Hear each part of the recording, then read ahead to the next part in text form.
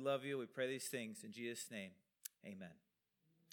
Well, we got a half of one chapter and a whole other chapter to do. And today we are going to take the first of two steps to go ahead and finish out. And actually, to finish out, we have to kind of finish what I'm going to call the epilogue of the Fool's Speech. So we've been doing the Fool's Speech for a number of weeks now. We took a break for Easter and whatnot. But we're going to do the epilogue of the Fool's Speech, just the end. It's not going to be the emphasis of this morning. Kind of repeat some of the things he had already said in the Fool's Speech. And so we're going to cover that. And then we are going to go on to the next section as he prepares for another visit. So in 2 Corinthians chapter 12, verse 11, it says this: I have been a fool, right? The Fool's Speech. He talks about him being a fool. He continues this theme. Much of what we'll talk about in the epilogue here, the Fool's Speech, has already been said. You forced me to do it, for I ought to have been commended by you. He says, you forced me to be a fool. Remember him comparing himself to the people that were the super apostles. He calls himself foolish for that. And then he says, but you all, Corinthians, forced me to do it. You ought to have been commending me. For I was not at all inferior to these super apostles, even though I'm nothing. You forced me to be a fool. You forced me to compare myself to the super apostles, and I'm not inferior to them in any way. Then he also says I'm nothing. So if you're nothing and you're not inferior, what does that mean? Well, it could mean one of two things. One thing, it could mean that the super apostles were nothing, possibly. Maybe that's a dig on them. But here's another way you might be able to possibly think about it that I would argue. I have a niece and nephew that play chess. You ask me, are your niece and nephew good at chess? Well, can they beat most other kids their age at chess? Of course they can. A lot of kids that age don't even know how to play chess. Much less do they go do it for tournaments. But do you say, well, do they win every tournament that they enter? Well, no, I don't think so. I'm not sure if they've ever won one. Do they win state? Do they win nationals? So, in a sense, they're great at chess. They're like so much better than most kids. But maybe in another sense, they're not that good. Another way you might think of it is this, and of course I had to think of a basketball illustration, is Ron Baker good at basketball? Is Ron Baker good at basketball? I mean, we probably shouldn't overthink it. Ron Baker, of course, we're here in WSU land, is good at basketball. He's been good at basketball for a long time. He's still good at basketball.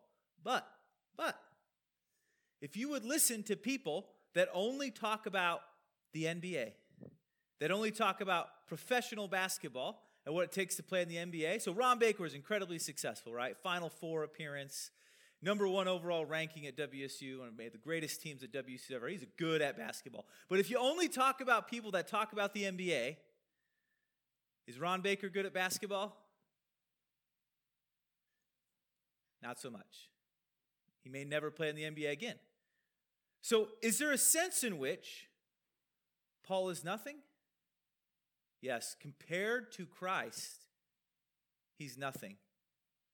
Compared to Christ, he's nothing. In the same way that you maybe compare Ron Baker to LeBron James, or you might compare my niece and nephew to the greatest chess championship of their age group. In that sense, he's nothing. But in another sense, is he just as good as the super apostles? Yes, of course, and we know all that he's done, all that he's sacrificed. He is greater than the so-called super apostles.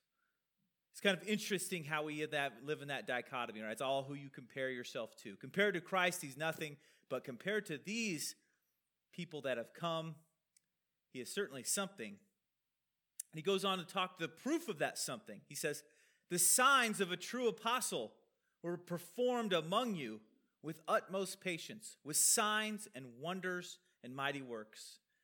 Now, this is like a dative case in the instrumental use, and that doesn't mean much to you, but it's like, I showed you this by the signs, by the wonders, by the miracles. How did I prove that I'm a true apostle? Well, by doing these particular signs, wonders, and mighty works. So to me, comparing him to just a regular person, he's great, right? He's done great. God has done great things through him. So in a sense, he's a great apostle. Now, the apostles, I would argue, are a special class of people that were unique to the era closest to Christ, or some people just say the first century. You could look at Ephesians 2:20 if you want to talk about that. If you want to get in a big debate on that, I'm not going to get into it. But most people would agree that the apostles were a first century group. Now, Acts 18 doesn't record any miracles while Paul was in Corinth, so we don't know what miracles he's specifically talking about that he performed here in Corinth, but we know that this particular phrase demands that there must have been a significant manifestation of miraculous activity. So what he did in Corinth to prove he was legit, was serious. For in what were you less favored than the rest of the churches? So, how would you have been less than the other churches? How would I treat you more poorly than the other churches? Except that I myself did not burden you. What in way did I treat you badly? I didn't even make you give me any money. Right? I didn't take any donations from you. And then he says, in the sweet irony and sarcasm, forgive me this wrong. Forgive me this wrong. Sense of mocking or being sarcastic, he says, I came to you, I cared for you so much, I didn't even ever ask for any money, and yet you still seem to think there's something going on that's wrong. And this is kind of the finish up of the fool's speech. Most of what I've said here has already been covered in some form in the fool's speech, so we continue on to this next section. And the next section now changes to where he's going to talk more about money, but he's really preparing himself to return to them to visit. Now, it seems that some people resented that Paul was self-supported. They resented that he was self-supported. This is the best story I can give that I can think of that made me think of this. I remember I was shopping for rings for Bethany when we were getting married, and I got to know one of the places I was shopping for rings, the owner of the store. He's a super great, nice guy. Apparently, he and I had nothing to do. So we talked for a long time, nothing to do with rings, talked back and forth. He was an older gentleman. He'd been in the ring business, the diamond business a long time. And we chatted and we chatted and we chatted. And he went to a church, and he went to a particular church, and he said, he's apparently a well-off guy, he said, I make sure that our preacher gets paid as much as any other preacher in town. See, for him, it's like a status symbol, right? A status symbol. Our preacher gets paid as much as anybody else gets paid. And, almost like a little brag to it, right? Like, yeah, we make sure we take care of him. And for some reason, the people of Corinth thought when Paul was being self-supported, rather than looking at it as like this positive, he's doing really great, they looked at it as some kind of negative. Like maybe supporting the people that came to minister them was robbing them of a status symbol that they wanted. Because the way things worked in Corinth often, and I've mentioned it before, is the client relationship where the one pays the client, the patron-client relationship where the patron gives the client money and the client is subservient to the patron. And so by not taking money, guess what? Paul was subservient to nobody. He could say what he wanted. He could do what he wanted. And so maybe the Corinthians were like, how dare he not take our money? How dare he not take our money?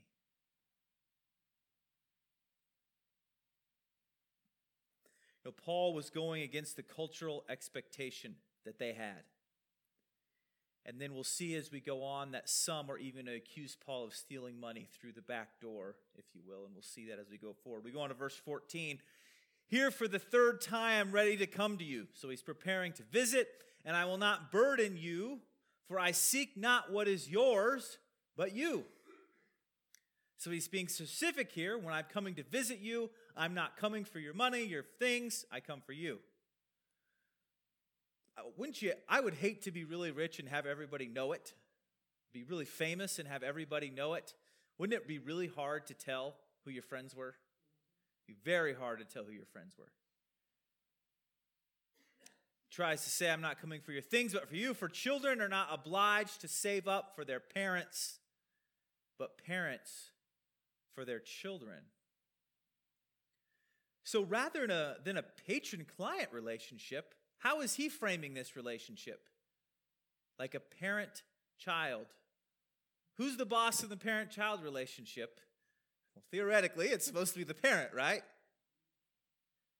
Whereas the way they were wanting it was they wanted Paul to be the client and them be the patron. So they had the control. And he's framing it, I'm the parent and you're like the child. And he says, what about this relationship? For children are not obliged to save for the parents, but the parents for the children. So I am taking care of you by not charging you. Anytime any of you think your parents owe you money, some of maybe your parents have passed, but anytime you think your parents owe you money, just start doing some serious math on how much it costs to raise a kid. And any money you think they owe you, you will find out, and you will not have to finish the math project to find out they don't owe you anything. They don't owe you anything. And so in the same way, Paul says, a parent sacrifices for their child. When you have a kid, maybe you're doing it for because you want to have a kid that loves you or something, but in general, it's mostly sacrifice. You have to take them places. You have to change their diaper. You have to feed them. You have to buy them this and buy them that, and then they want a better car, and then blah, blah, blah, blah, blah, and then books and everything else, and they go to college, and then their car breaks down. You got to go, it's like never ends, right? It's just, here we go. You don't. So he says, I sacrifice for you like a parent would for a child. I will most gladly spend and be spent for your souls. He says, I will spend myself. If I love you more, am I to be loved less? He says, I am willing to be a parent to you rather than a client who gets money. Rather than taking something from you, I was willing to give to you. Should not there be like a little appreciation going on there? Most of us as teenagers or kids, we don't kind of realize all that our parents have done for us. And I'm sure there's a situation where there are bad parents out there, and I'm not talking about those, and maybe some of you have been in a situation where the parents weren't so good. But in a situation that hopefully is normal, which maybe it's not as normal as we like to think, but in a situation where the parent does care for the child, for some reason, us as children, we just don't see it sometimes, do we? We just don't realize all that our parents have done for us. And so the Corinthians do not realize all that Paul has done for them. In the same way Christ has suffered for us, Paul has suffered for them. But granting that I myself did not burden you, I was crafty, you say, and got the better of you by deceit. So apparently, we've got a couple different accusations. One is that it seems like you're robbing of this patron-client relationship, and the other is, oh no, you're saying you're not getting any money from us, wink, wink, wink, but you're actually getting money from us from another way.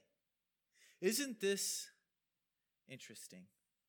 If one accusation's not enough, why not go with two? So often accusations go like this. You don't find any evidence that anything was done wrong.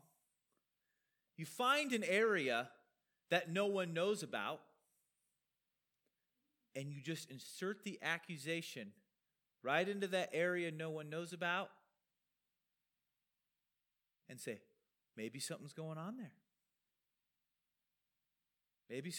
You know what's going on there?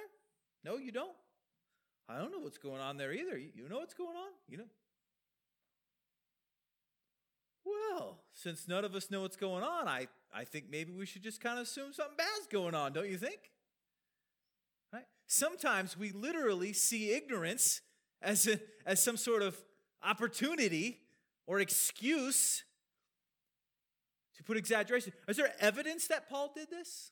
Well, there's no evidence.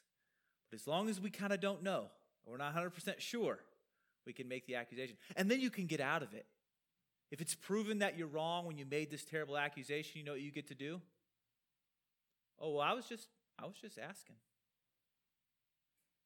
I mean, maybe I was slandering their character while I was at it, but I'm just going to claim I was just asking. Just asking.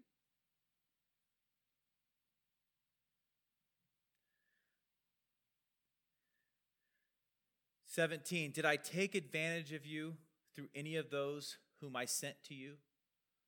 So it seems like what maybe they're saying is he took from the collection of someone else, so maybe he didn't take the money directly. He was using other people that he'd sent, and through them, if the Corinthians gave them money, that maybe they were giving to him or whatever. "I urged Titus to go and sent the brother with him. Did Titus take advantage of you?" Paul defends himself. He says, did Titus take advantage of you? Titus had been to Corinth on at least 2 prior occasions, and apparently was a very trusted leader. As a matter of fact, they probably knew Titus better than they knew Paul at this point. He'd been there more. Did Titus take advantage of you? Did we not act in the same spirit? Didn't I treat you the same way Titus did?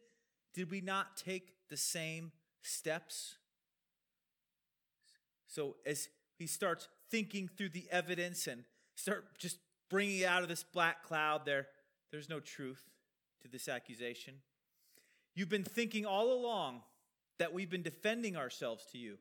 So as we've been thinking have you been thinking all along? All along, I think, means this whole letter.